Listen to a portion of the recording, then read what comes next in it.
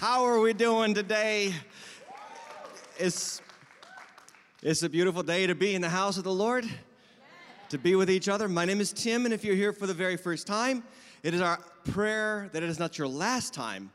And we are privileged to have you here. We pray you come on back, join in the church, get to know us, grow in Christ, develop your gifts, see God take you to higher heights in Jesus' name. And everybody who comes regularly said, amen. Everybody watching online, hello to you as well. All to the right of me is the notes and the Bible and all those tabs. If you're on waterchurch.tv, you can click there now and say hello in the chat. Let us know you stopped by. Well, it is fasting and prayer season. How many of you are excited for this? I'm not. Oh. Okay, take out your bulletins. Here they are. I love to eat. I do. But you know what? Sometimes we got to do what we know is right and not what we feel. Amen. And I really do believe that this is going to be a powerful time and a powerful 3-day experience for our church. I'm encouraging you, if you're on the fence about it, join in.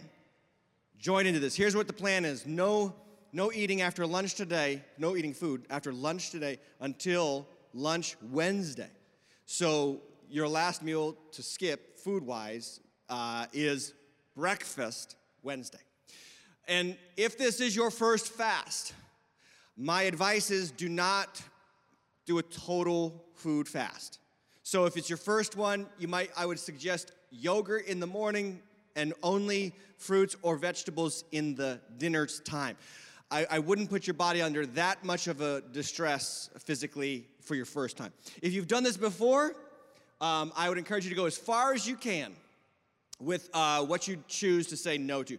I would like as many people who have done this before to go total, what's that drink? Liquid and solid, okay. Solid food fast, okay? And now what we've got is a schedule for you, and I'm really excited about this because we're going to read through the book of Ephesians together as a church. This is also a great moment for you to bond with us, bond with the church and be a part of it. So it's Sunday night. We're going to start today, Ephesians 1 and 2. And then there's prayer directives. Then Monday for breakfast, we got the prayer directives, but it's Ephesians 3 to 4.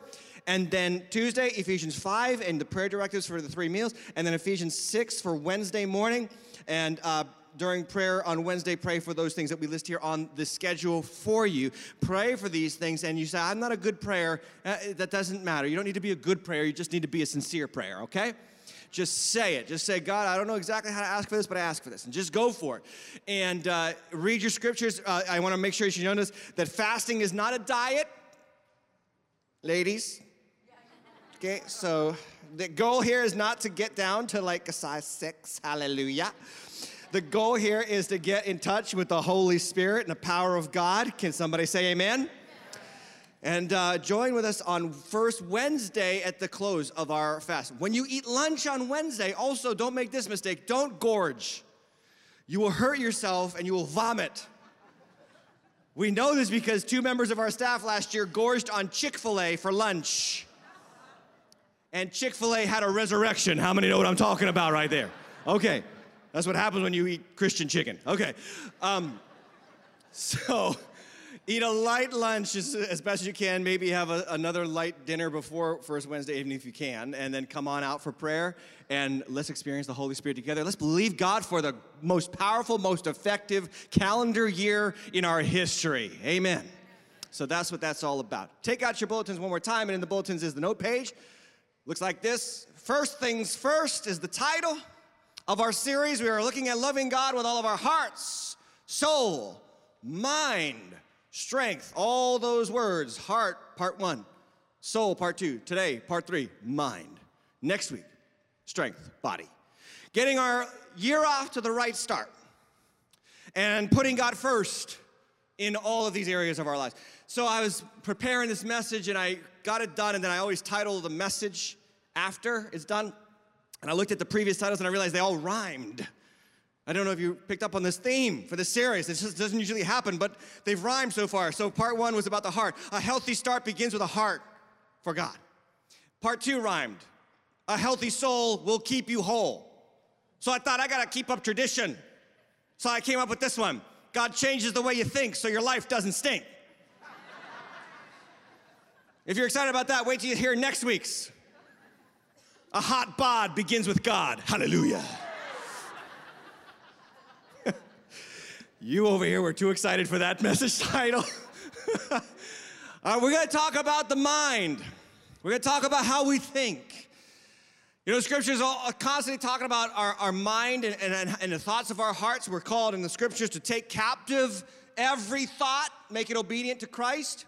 Don't just think. Think about how you think. The Bible says, have this mind in you which is in Christ Jesus, Philippians chapter 2. Have this mind in you which is, think the way Jesus thought. We're told in Proverbs, it says, as a man thinks in his heart, so is he. And in many ways, your thoughts are going to dictate your actions. And how you think can either help you or hurt you.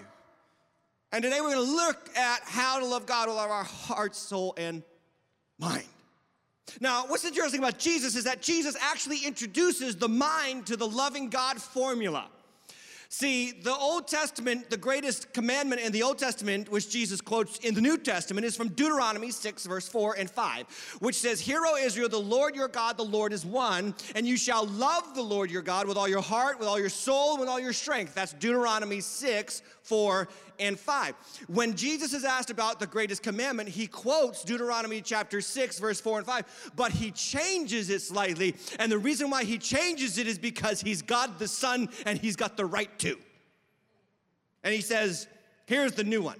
You shall love the Lord your God with all your heart, with all your soul, with all your mind. He added mind. And with all your strength. Jesus cares about how you think. And I believe that Jesus is the key. Think about this for a second. He is the key that opens the door to a mind that is set right with God. Fact of the matter is, and I want you to write this down in your notes, fact is, we are never as smart as we think. Somebody say amen. Turn to your neighbor and say, you're not as smart as you think. Wives, be nice. Spouses, be nice. We need third-party information, don't we? This is why we send our kids to school. This is why we send them off to get an education. We want you to learn. You're not as smart as you think. I find I always have to tell my children that I've been on this planet a lot longer than you. I know some stuff. Go to school. My wife and I call the school bus the Golden Chariot. Take them, hallelujah. Bring them back when you're done. Then we go to college, we get more information, we get more knowledge, we grow in knowledge, we know we need third-party information because information can be powerful and can change how we live. I'm all for education, higher education, and master's degrees, and bachelor's degrees, and even associate's degrees, or whatever else you get, or doctorates. Go for it, absolutely. Let God bless and feed your mind. But I want you to know something. All the knowledge in the world without the fear of God is useless. Proverbs 1 verse 7 says, the fear of the Lord is the beginning of knowledge. Proverbs 1:7. And fools despise wisdom and instruction. You can know a lot and be dumb as bricks. Now, there was a man in the 300 BCs named Aristotle. And he posited a theory about the human brain, basically saying that the stuff between your ears is more than the stuff between your ears. He said there's three categories of your brain: vegetative state, sensory state, and then intellect. The first two can be physically manipulated, or completely physical. So your vegetative mind capacities are breathing, digestion, all those things that right now you're not nobody's thinking, breathe in, breathe out. Okay? But that's your vegetative processes in your brain. The second one is sensory, which gives you the ability to touch, see, hear, and you really don't think about those either. That just happens, okay? But the third one is intellect, will. And Aristotle in the 300 BC said that there is more to our brains than we realize. It's more than material. This was a Greek philosopher. Fast forward 1,500 years to the 1200s AD, when a man named Thomas Aquinas, Saint Thomas Aquinas, a Christian thinker, said the exact same thing. Said what Aristotle started, he was onto something. We are more than the stuff between our ears. Fast forward further to 2,000 to the 21st century neurosurgeons and neuroscientists, and they are discovering physically and scientifically that what St. Thomas Aquinas said in the 1200s and Aristotle said in 300 BC was spot on. I think that when you can get a Greek philosopher from 300 BC and a Christian thinker from 1200 AD and a neurosurgeon from this century to all say the same thing, they're right.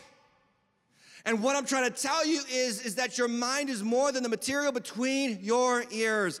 And you need more than education. And you need more than instruction. And you need more than degrees. And you need more than accomplishing the skill set of knowing what to do. You need to have wisdom to process what you do. Some of you know people who are filled with degrees and letters and initials behind their name, and they can't live right. And so we need something more than information. We need God to touch our minds and give us wisdom. Can I get a good amen? I need third-party information from myself. My wife and I, we give each other third-party information all the time. The thing about husbands and wives is we don't really like third-party information from them. Anybody with me on this? Like, because we're familiar with them. Familiarity can breed contempt, and we start to think, oh, you don't know what you're talking about. And I have learned the hard way to start listening to my wife. Well, she's learned the hard way to start listening to me too, so let's not get crazy, ladies. But I've done so many times, I've ignored her and I said, you don't know what you're talking about, and I've done something and I just mess it up. One time we were moving, and I'll never forget, this is the thing about guys. We are task-oriented people. We want to get the job done as quickly and as inexpensively as possible. Women like to think about how's the job getting done. They like to have, because they got the spaghetti brains. Everything's connected to everything else. And so they think about every possible contingency concerning the task that has to be done. The guys are just like, let's just do it. So we were trying to move one time, and I put a bunch of stuff, and I was in a hurry to move. I put a bunch of stuff on the back of a truck, and I put a bureau, an antique bureau that her father gave us, had antique knobs, very precious, very valuable, on the back of the truck, but I left the drawers facing the side of the truck. My wife yells out the door from the house we're leaving as I'm pulling away. See, she waited too long to give me this advice. But as I'm leaving, she says, Tim, you might want to turn the drawers or tie them down. You don't want to leave like that. They probably fly out. And I kid you not, this was my response to her out the window of the truck. Drove off. She ain't gonna tell me. I know what to do. Made it about 3 miles. And we took a banked turn. And like a Nerf gun, shoo, shoo, shoo. All 3 drawers just shot. If there had been a pedestrian, I would have been charged with vehicular homicide. Death by drawers. Everything splattered over the whole road. Chips of wood. I get out of the truck and I only have one thought. Cheryl can never know about this. Try to gather up all the chips of wood, the knobs and everything. It had 6 knobs. Again, an antique, 6 knobs. I found 5. And we were spending like an hour there. Finally, I said, enough is enough. We gotta get the job done. Let's just go. And well, I'll come back tomorrow and I'll find this knob. So we go, we unload everything. I move in and we sleep at the new house. And then I decide I'm gonna go back to the road. I kid you not. I go back to the road. And wouldn't you know that that morning had been scheduled for demolition on a brand new housing development, and they had plowed the entire side of the road for the entrance into that housing development. And so that knob is lost into the annals of my idiocy, okay? We need third-party information to that critical part of our brains that is not material. And it's actually one of the greatest proofs of the existence of God. We are not just matter. There's something deeper to us that needs to be touched by the one who made us. Again, you can be filled with information and dumb as bricks. I want to read to you a story. Actually, this is kind of a compelling story. I found this out this week, and I believe it's for you. I want to tell you about a guy in the 1800s, and then at the end of this story, I'm going to tell you his name. But I want you to listen to his story. He was the son of a doctor and a financier. His grandparents were abolitionists. He was sent to school by his father to study to be a Christian minister. Eventually, though, along the way in his studies, he slowly became an agnostic and eventually lost the faith altogether and came to deny the scriptures as the word of God. But he was an avid adventurer, and he loved to discover things and learn new things, and with these desires came corrupt enjoyments. He had a penchant for killing things. He would often kill birds by pounding on their heads with things, with a hammer simply for enjoyment. On a scientific expedition, he brought guns with him in hopes of killing a native cannibal. From his own writings to friends, he described himself as twisted, an individual with sadist tendencies that took pleasure in killing. He believed strongly in eugenics.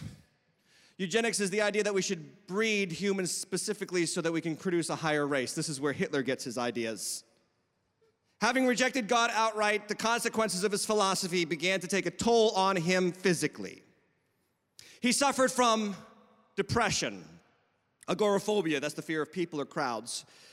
He suffered from vision alterations, hallucinations, malaise, vertigo, shaking, heart issues, fainting spells, shortness of breath, trembling, nausea, vomiting, dizziness, muscle twitches, spasms, tremors, cramps and colics, bloating, headaches, nervous exhaustion, skin blisters, tinnitus, and sensations of impending death. He became incapacitated at the age of 28. He was an invalid and recluse who remained ill almost continually, and he lived this way for the last 43 years of his life.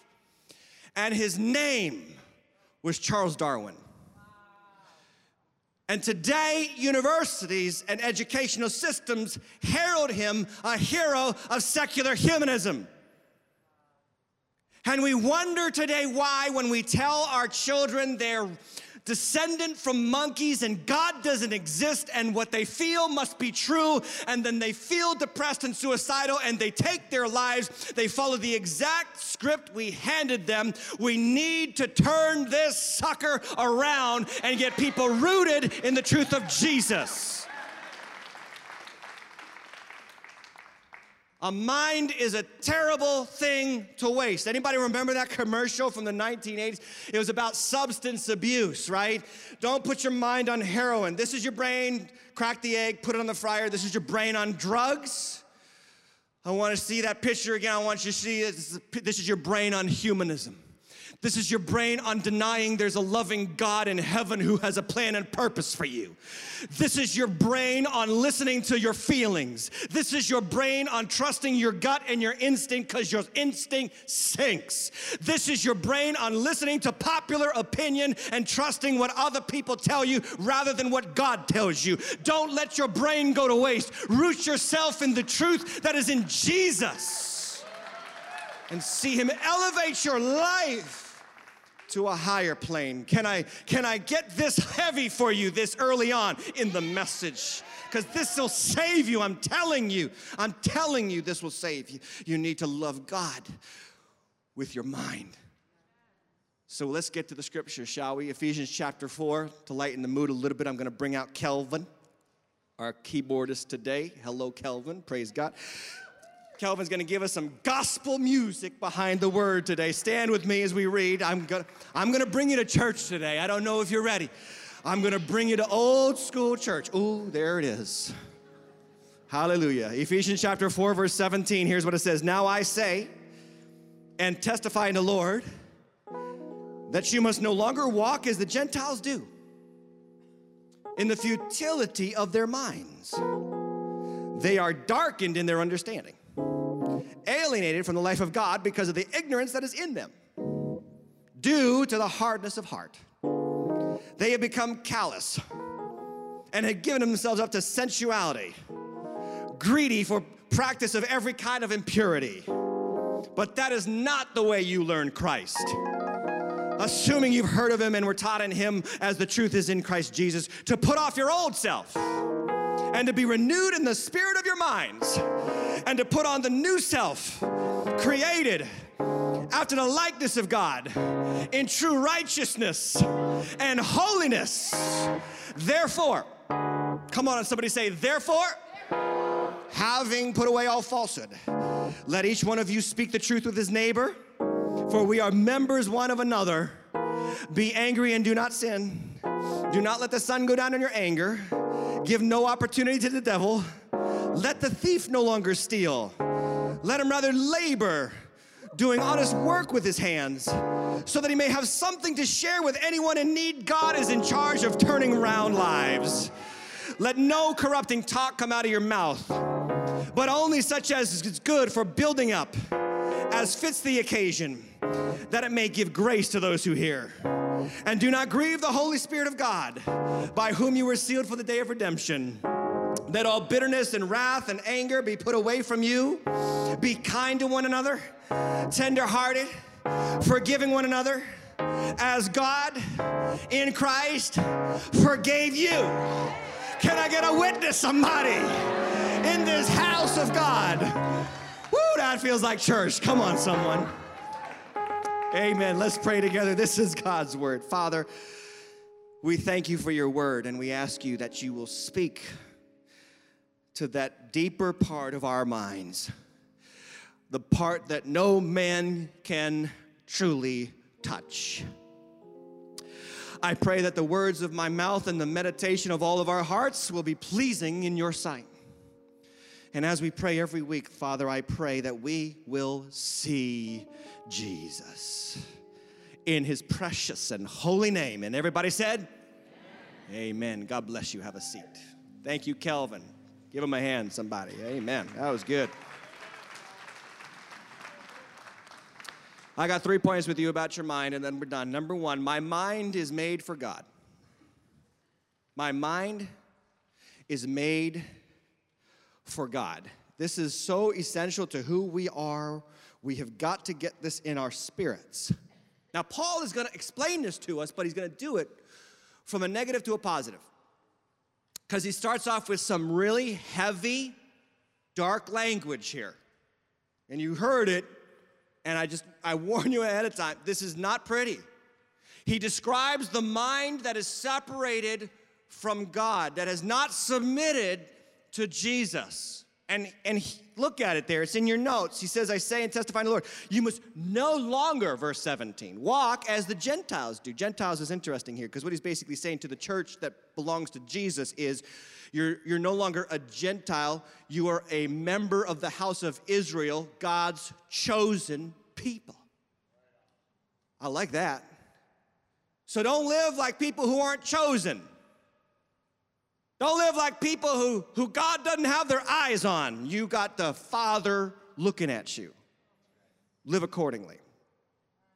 And then he describes it. He says, in the futility of their minds. The word futility means worthless. That their minds can be filled with knowledge, but it's worthless because they don't know how to do it. They got no wisdom because they don't have the fear of God. Then he says in verse 18, they are darkened in their understanding. Darkened, there's no light. How many ever met somebody that darkened in your mind? You say, don't you see it? And they're just like, oh, about the things of God, about life, about what's true and what's right. And you can tell them and tell them and tell them, and they still don't do what will help them. Their minds are darkened. He says, because they're alienated, verse 18, from the life of God. They don't have connection to God. And there's ignorance that is in them. All these things are mental capacities, mental issues, and it's all due to the hardness of their heart. They won't let God in, and so he shuts them down. Ouch. The next verse, he says they have become callous. Somebody say callous. Anybody got calluses? You know what these are. These are hardened parts of your body. Calluses develop on your hands or on your feet, or places where you've really worked them, but you've done so much work to them that they've lost sensitivity. He says this is what's happened to the mind separated from God. People lose the ability to feel rightly.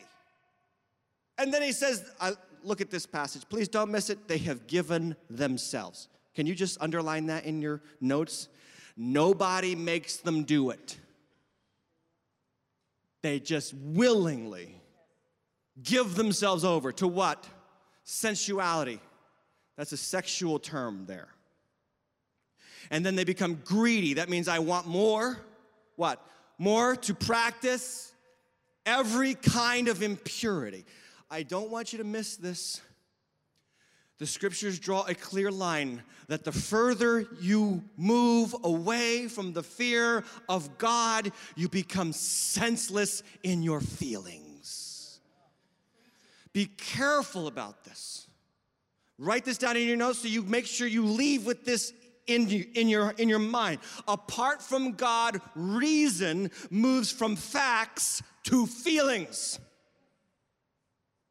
Well, I just want to do what I feels right.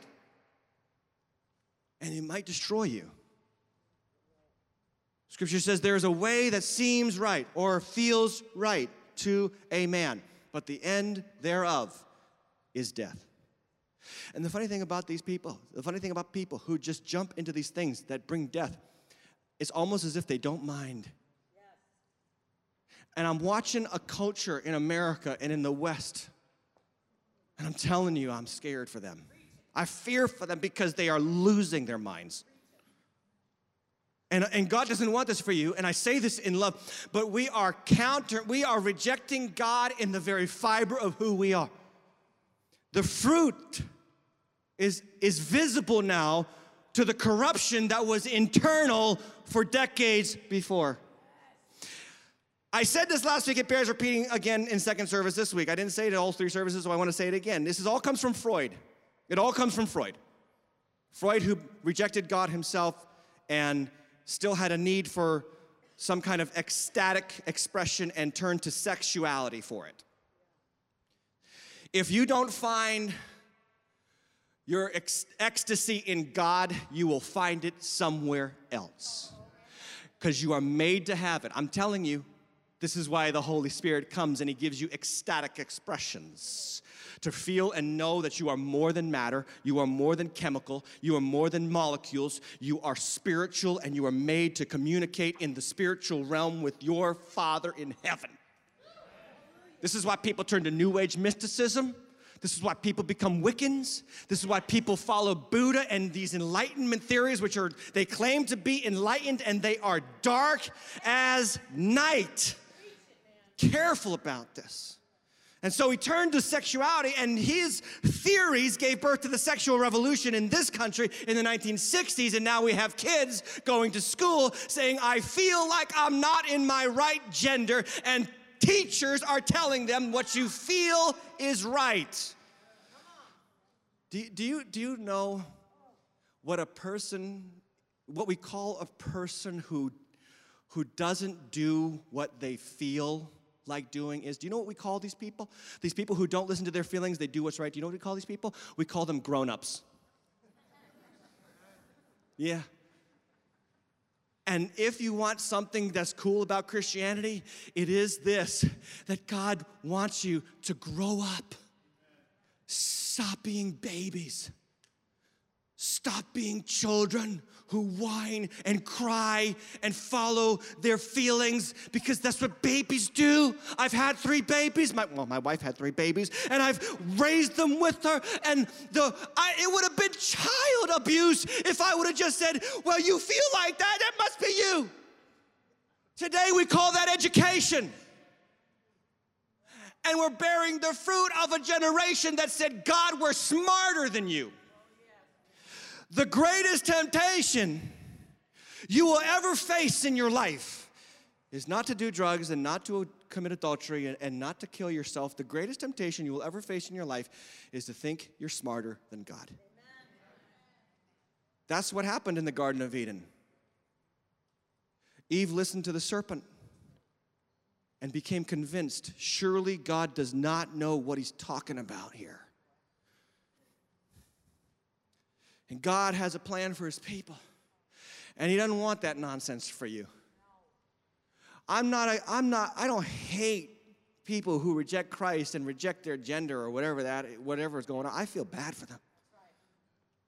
I couldn't imagine what it must be like to live like that. But here's what the thing is. The answer is not follow your feelings. The answer is get rooted in the fact of who Jesus Christ is. We want you to know him first and let him change you and through the regenerating work of the Holy Spirit from the inside out. I can't convince you to do this stuff. I can't convince you mentally and philosophically. It's got to be a touch of God in your life. Here, and so I was thinking about the feelings. Feelings or facts? Which one are you going to trust? Feelings are the fact that Jesus died, was buried, and rose again. Feelings or fact for you? I was watching a TED Talk. It was a fantastic TED Talk. It was called Feelings Don't Exist. And what they said was mostly right.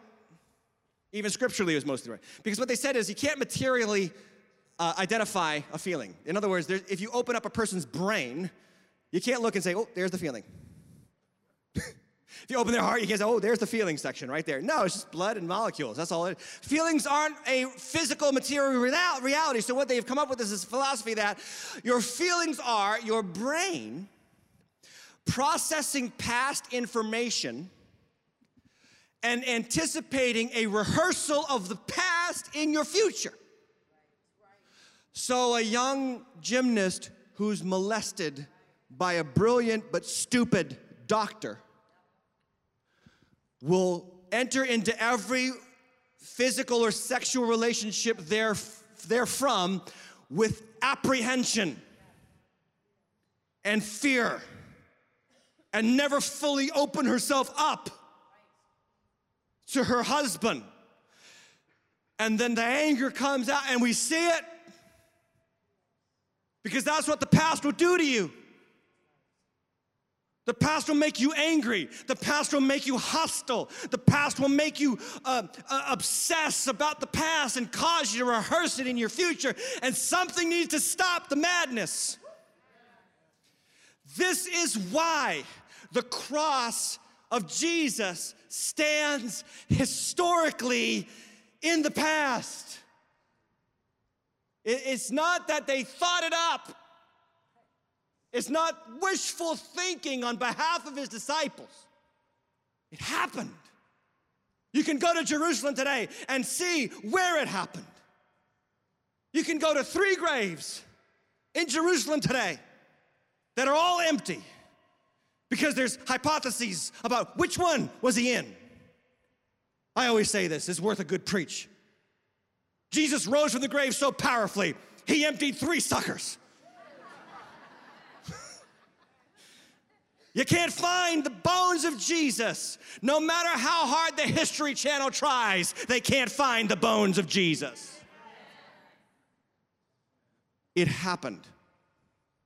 And what the gospel demands us do is root ourselves in God's history, not ours.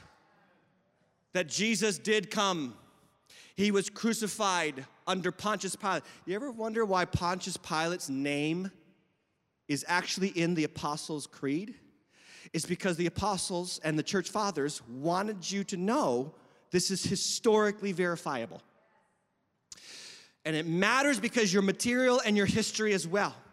And you've got to transmit from your history to Christ's history. He died, he was buried, and on the 3rd day, linear time, he rose again. And it is good news for anybody who's got a troubled past, because God in the cross shows he's a master craftsman of taking the garbage the devil throws at you and turning it into his ultimate good for you. Death to life. Darkness to light, grave to resurrection and power. In who? Jesus. So that I know what happened in my life or what might happen is not truly the end and not truly the determiner of what will happen. I got new life in Christ. Write this down in your notes. We need our minds rescued from the past. To be in Christ is to identify with his death, burial, resurrection. That's why we baptize you fully in water. We put you all the way under. We don't sprinkle. Nothing against the sprinkling churches. We don't do a little dabble, do ya? Okay? Jesus didn't get dabbed with death. He embraced the whole thing. And he was put in the grave, and you put in the water. You're saying publicly, my old life is dead. Hallelujah. And you come up washed. The last time you came out of an enclosure totally wet, it was when you were born. And now you're born again to new life in Jesus. We're in Ephesians chapter 4, and Paul is talking about how we should think, but he's not just starting with Ephesians chapter 4. If we back up in Ephesians chapter 1 through 3, he's actually unpacked these historical realities that are rooted in Christ's work for us for 3 chapters in Ephesians to point out this is how you got to think now. And they're powerful realities. I just want to give you the highlights. Can I give you the highlights? Here's what it says. We're blessed with every spiritual blessing in Christ. That's Ephesians chapter 1, verse 5. He chose us before the foundation of the world, Ephesians 1:7. He predestined us to be his children. He redeemed us through the blood of his son. He forgives all our sins. He gives us eternal inheritance. He offers us immeasurable power. He raised us from spiritual death to life. He made us alive with Christ. Ephesians 2:6. He prepared good works for us to do in advance. Ephesians 2:10. He makes us one with the covenant promise to Israel. He gives us access to himself in the Spirit. He builds us up to be the dwelling place where he will dwell by his Spirit. Those are powerful promises rooted in what Jesus did for you 2,000 years ago. And if you believe them, they're realities for you. You are not your past. You are not what people did to you. You are God's holy temple. Number 2, if you're taking notes, my mind is made new in Christ. So it's made for God, but it's made new in Christ. This is what he unpacks for us in verse 20. It's there on your notes, verse 20. My mind is made new. My mind is made new in Christ. Verse 20. But that's not the way you learned of Christ. You came out of the darkness into the light, assuming that you heard about him and were taught in him. Okay, stop there. Assuming that you heard of him and were taught in him. Okay. Right, underline those passages right there, those words. Assuming that you heard about him and were taught in him. That's a 2-pronged adventure in Jesus. Number 1, you heard about him, and number 2, you were taught in him.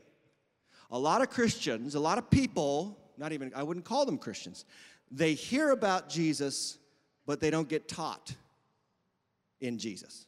God's got a lot of things to say to you after you come to Christ. Do you know this? That's why you don't just put the hand up and say, okay, I'm done. I'll see you in heaven. You don't get through the baptism waters and say, okay, good. I did my Christian duty. I did my thing, my confirmation, my little deal there with Waters Church. I'll see you at the pearly gates, people. No. God's got a lot of things he wants to show you so that you live a healthy life here before you get up there. What did Jesus pray? Your kingdom come. Your will be done. Where? Here. Christianity is not just about escaping, getting out of this mess. No, it's about being the channels through which heaven starts to invade earth. How? Through your life. Amen. A lot of people start with Jesus and they don't continue in Jesus. I call it Ivy League Christianity. Ivy League Christianity because every Ivy League institution in this country started with the principle that we are here to instruct people in the scriptures to teach them about Jesus. Every single Ivy League institution started this way. They are no longer this way. Their mottos, to this day, this is their mottos. Brown University, in God we hope. Dartmouth, the voice of one crying in the wilderness. That's Matthew 3. Princeton, under God's power she flourishes. Columbia, in thy light we see the light. These are Christian references because these schools were started to teach Christians about Jesus and how to live smartly with him. Now they are far removed from that. What happened? They got too smart for God. I want to show you Harvard's seal. This is incredible. I found this out this week. Harvard's seal. There's an old seal and there's a new seal of Harvard. I'm not talking about the animal, seal. I'm talking about the little thing that they put next to their name. So let's put it up on the screen. I want you to show it. On the left is the old seal. That's on a building at Harvard right now. On the right is the new seal. Does anybody see the difference between the two? The bottom book, TOS. On the left, it's face down. On the right, the newest modern seal, it's face up. Do you know why they did that? You know why they made that change? Because when Harvard started, they believed that there was knowledge man could apprehend, the 2 books on the top, but there was a secret knowledge only God could reveal through Christ. And that one was, you had to make a decision to come to Christ to get that knowledge. Then the scientific revolution happened and Harvard became too smart for God, and so they flipped the book over. Have you flipped the book over in your life? To say, God, you don't know what you're talking about. I know what I'm talking about. I'm telling you, you can do that. He allows it. It happens naturally because we are born in sin, but I want you to know that God wants to show you how to truly live with knowledge. Number 3, and finally, if you're taking notes, Oh, wait, old self. I'll just put this out there. Old self deteriorates and deceives. That's what Paul says. Old self deteriorates and deceives. That old self that goes into the waters. It's wasting away without Jesus. It's deceptive without Jesus. Do you know who lies to you more than anybody else in your life? You. Your old self is corrupt with deceitful desires, Paul says. You're the biggest liar you know. Happy Sunday, everybody. You need third-party information from the Father because he loves you and he wants what's good for you. Number 3, and finally, and then we got there finally. Okay, so number 3. My mind made new leads to life brand new. If you want a healthy mind, if you want a healthy life, if you want a healthy year, if you want a brand new year, change how you think. How do you change how you think? Get into God's word. Get into God's family. Submit your heart and your mind to him and say, Father, I don't know what's best for me this year. You do. You love me. And so just to really summarize a lot of passage there from verse 24 to 32 where he's talking about now how do we live? Like he says things like be angry but do not sin. What's he saying there? Think about this. Be angry but do not sin. In other words, don't let your feelings call the shots anymore. And then he says, like, don't let this thief steal any longer, but perform and do something with his hands so that he might share. Don't let feelings drive the bus anymore. He says, don't let corrupting talk come out of your mouth. When does corrupting talk come out of your mouth? When you feel it. When you feel it. Don't let that call the shots anymore. Let Jesus change how you speak. Goes on and on and on for all those verses, all the way to verse 32. Be kind and tenderhearted, forgiving one another. Don't let old hurts and how they make you feel call the shots anymore. Christ forgave you. You've got to forgive others. In summary, the last thing I want you to write down in your notes, big summary, is that because of Jesus, we no longer live by what we feel, but by what God reveals. The fear of the Lord is the beginning of wisdom. And if you root yourself in what Jesus did for you, I'm telling you something, you'll think right. You'll know what you should do, and it will go well for you.